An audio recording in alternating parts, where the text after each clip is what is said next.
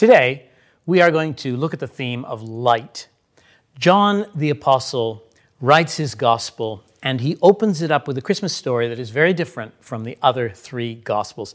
And to get inside of John's telling of the Christmas story, we need, first of all, to sketch the problem in a different way, to sketch the challenge of the world's deep need in a way that John presents to us so that we can see the gift that Christmas truly is.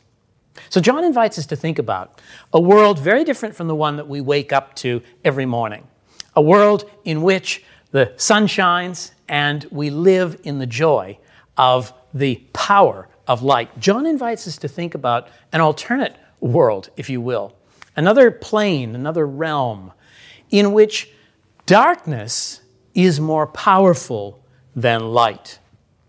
Imagine an experience which goes from midnight to twilight, back to midnight to dusk, back to midnight. There's never a sunrise. There's never a high noon. There's only a little hint of light, and everything is lived in the shadows.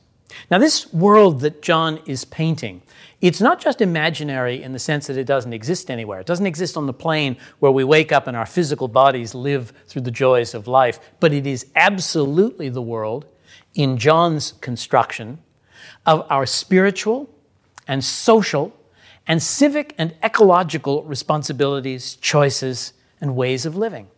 John is describing for us a world where darkness reigns supreme and something needs to change. And this, in his construct, is the world of our inner selves, where we don't really know ourselves. There isn't light that illumines the innermost parts of ourselves. We know this to be true. We know how blind we can be to ourselves and how we learn and discover along life's way. But there's so much that's uncertain. And then think about knowing other people, why we hardly know each other at all. And then take it out to the civic level, the choices that we make for society, for the life and experience that we share. My goodness, when those choices are made, how it is as if we are living in a twilight of thin learnings and so many misunderstandings. What about humans' engagement with the world that we are called to care for, our ecological choices, made with so little knowledge? John says that if you imagine the world of real life, real true life where it matters, not just the physical plane where we awaken to the sunshine of each morning, but the inner life of each person, our spiritual, social, civic, and ecological commitments, that world is a world where darkness seems stronger than light. It's a world where there's never a high noon, and where when a candle is struck, it seems like something blows it out immediately. When fire burns, it doesn't glow. And if ever a star appears, it's blanketed out with clouds. This is the image of a world that John wants to speak to. And what is Christmas? If that's the problem, how does John portray Christmas for us? He says, well, there's very good news, people. Coming into that world where darkness seems to prevail, there is the promise of light. The Word, which was there at the beginning, is life and is the true light of humankind. And this light is coming into the world, and the dark cannot overturn it. This true light, which is the light of every person, is coming into the world. This is the thing that excites John, and this is the way that John asks us to think about Christmas and to think about Advent. To think about the light of God coming into the darkest parts of our world. Now, you may think, is that pessimistic of John to think of, our inner selves and all the aspects of real, true living as such a darkness? I don't think it's pessimistic. I think it's realistic.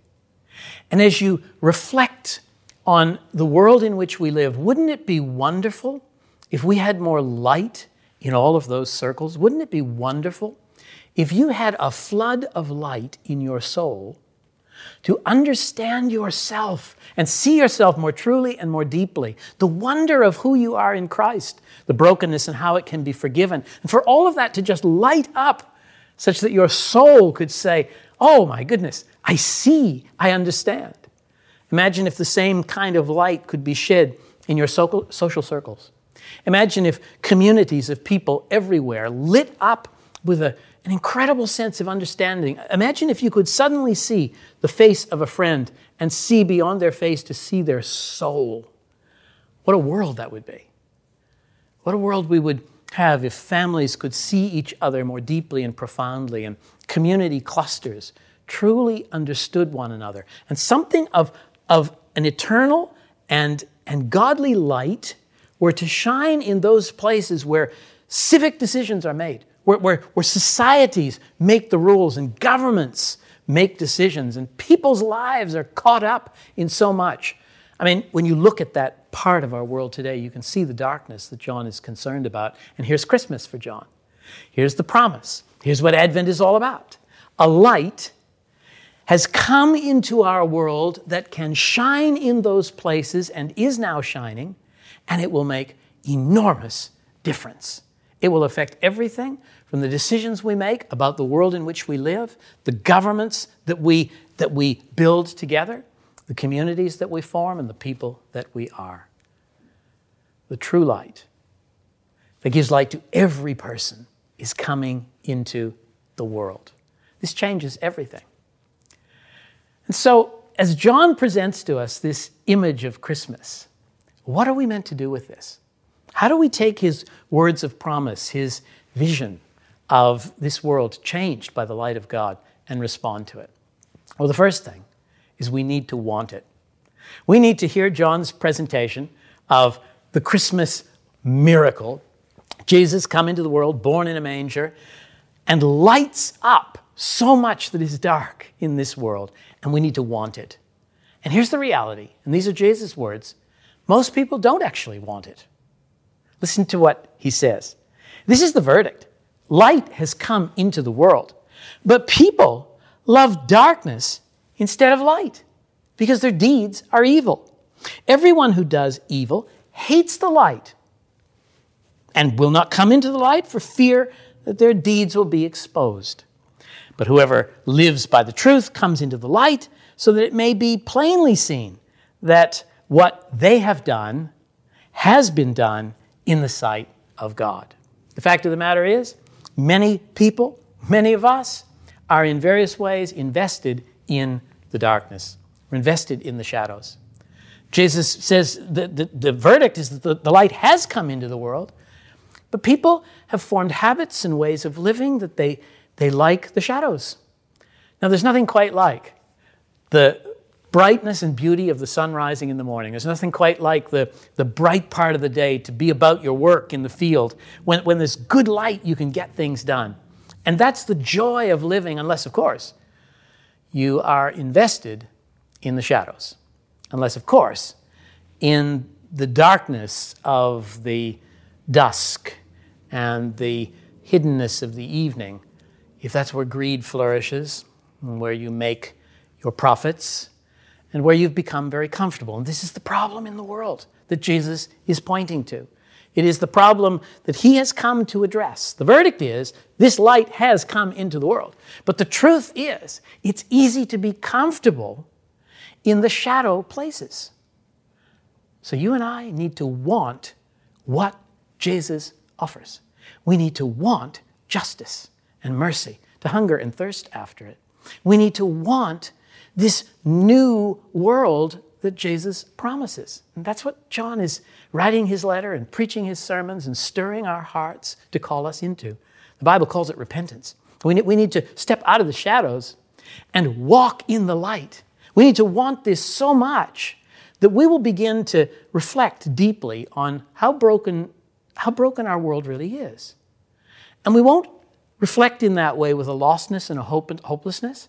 We'll do that so that we find courage to step out of the shadows and to walk in the light with Jesus. That is what we are called to. Do you want it? Do you want a better family life? Do you want a healed creation? Do you long for governments that love the people and choices in civic spaces that serve the well-being and the health of communities? And do you want it enough to step out of the shadows and to begin walking in the light with Jesus? This is what it is to be an Advent person. It's what it is to be a follower of Jesus and a Christian. And as we begin to reflect on this vision that Jesus has for us, it stirs up a great thirst in us. And then we're given the great privilege, the opportunity to walk in the light with Jesus. But you can't have it both ways. You can't say, my social life doesn't really connect with this. I'd like to have Jesus in my heart. That would be great. That would fill me up. I'll enjoy that. But there's a bunch of people I've grown comfortable not liking. And there's some others here that I'm really comfortable being with. Let's just leave all that as it is. Listen to what Jesus says, what John says in one of his letters, echoing the teaching of Jesus. He says, anyone who claims to be in the light but hates his brothers and sisters is still in the darkness. Couldn't be any clearer. If you want to walk in the light, it will shift your patterns personally, socially, in the civic space and in the ecological space, because it is all of these relationships that are real life. And this is where the light of Jesus, the light of Christmas, the light of Advent is shining. And it wakens us up to new possibilities. You can't be half in and half out. You've got to want this new world that Jesus is inviting us to. And he will stir that conviction up within you. He will seed that dream and awaken new hopes and possibilities. Dream with Jesus. Dream with Jesus, who taught us to pray, Our Father, who is in heaven, your name is holy. May your will be done on earth as it is in heaven. May your will be done in individual lives and in family settings. May your will be done in governments. May your will be done as we make choices about our world and how to care for it. He prayed that prayer because he wants it, and he wants us to want it. And now he wants to light up the possibilities. So you and I need to want it enough to step out of the shadows and to walk in the light with Jesus. Hear Jesus' promise. In the Gospel of John, the word light is mentioned 16 times, and it's always in the context of Jesus talking about this same theme. John says, let me give you a different picture to think about Christmas. It's light coming into the most broken, dark parts of our world. It's the true light, not just the sunshine. It's the true spiritual light that lights up every person. So here's what Jesus says. I am the light of the world. Whoever follows me will never walk in darkness, but will have the light of life. We're talking here about real life. And Jesus says, I know how to light up the interior spaces of your world. Think about your intellect. Think about your emotions. Jesus says, I know how to give you light so that your knowledge is clearer and you make better choices. I know how to give you light so that your emotions shift. And peace is your commonplace experience. And joy bubbles up even when the circumstances around you are miserable and evil. Still, you're walking in a different way because for you, you've had a sunrise. For you, it's high noon in your soul. Keep dreaming with Jesus. Jesus says, as you walk with me in the light, it's not just in your soul that these things happen, it's in every social relationship. It's in the civic relationships and government decisions. Am I talking about something that only happens inside believers and that's where it stays? No, I think I'm talking about something that spills out into the world. When an individual person says, I want that, I want it enough to step out of the shadows, I'm going to walk with Jesus in the light. I'm going to sit in quiet and let his wisdom fill me. I'm going to make choices illuminated by his wisdom. I'm going to shine in this wider world. It affects everybody around us. It is a gift to others. And things can shift and move and change in incredible ways. Do you want it? This is how John frames up Christmas, and this is the gift of Advent, this gift of light. A light that illumines the darkest, most difficult, most convoluted and troublesome aspects of the human journey. This is about real life. And we're invited to step out of the shadows and to walk in the light with Jesus in this experience. Let me finish with a story. There's a church in Leipzig. One of our members visited there a few years ago, and they picked up this pamphlet and brought it to me. And there's a wonderful story in here about the church's experience in exactly this space. It's a church that's been around for a long time in Germany. The original church was built in 1165. And they've had this wonderful long heritage of investing in their community. In 1989, the church was the site of significant prayer meetings. They'd been doing this for almost a decade, sparked by young people who had begun to pray together. They wanted opportunity to discuss some of the social issues in their community. Now, you may remember that in 1989, the Berlin Wall was still in place. The division of that country between East and West was a hot topic. And for the decade preceding October of 1989, young people were gathering and praying and discussing these issues. Now, all kinds of things happened in that year that escalated the concerns and the troubles of the entire nation and of that city. There were protests in the streets over issues of what's right and how do we care for people and how do we look after people. And the young people and then lots of others gathering in the churches were praying for peace, praying for God's justice to come, praying for God's light to shine. And as they were praying, they invited the community to come and have conversations with them about some of the issues. Well, this created a really interesting context of debate and lots of people gathering in the church, and it gathered momentum.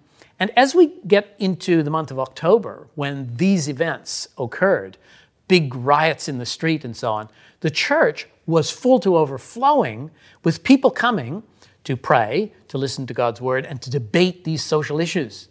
They had the police, the secret police, attending the church service all the time to make sure that things were being, what are these people saying?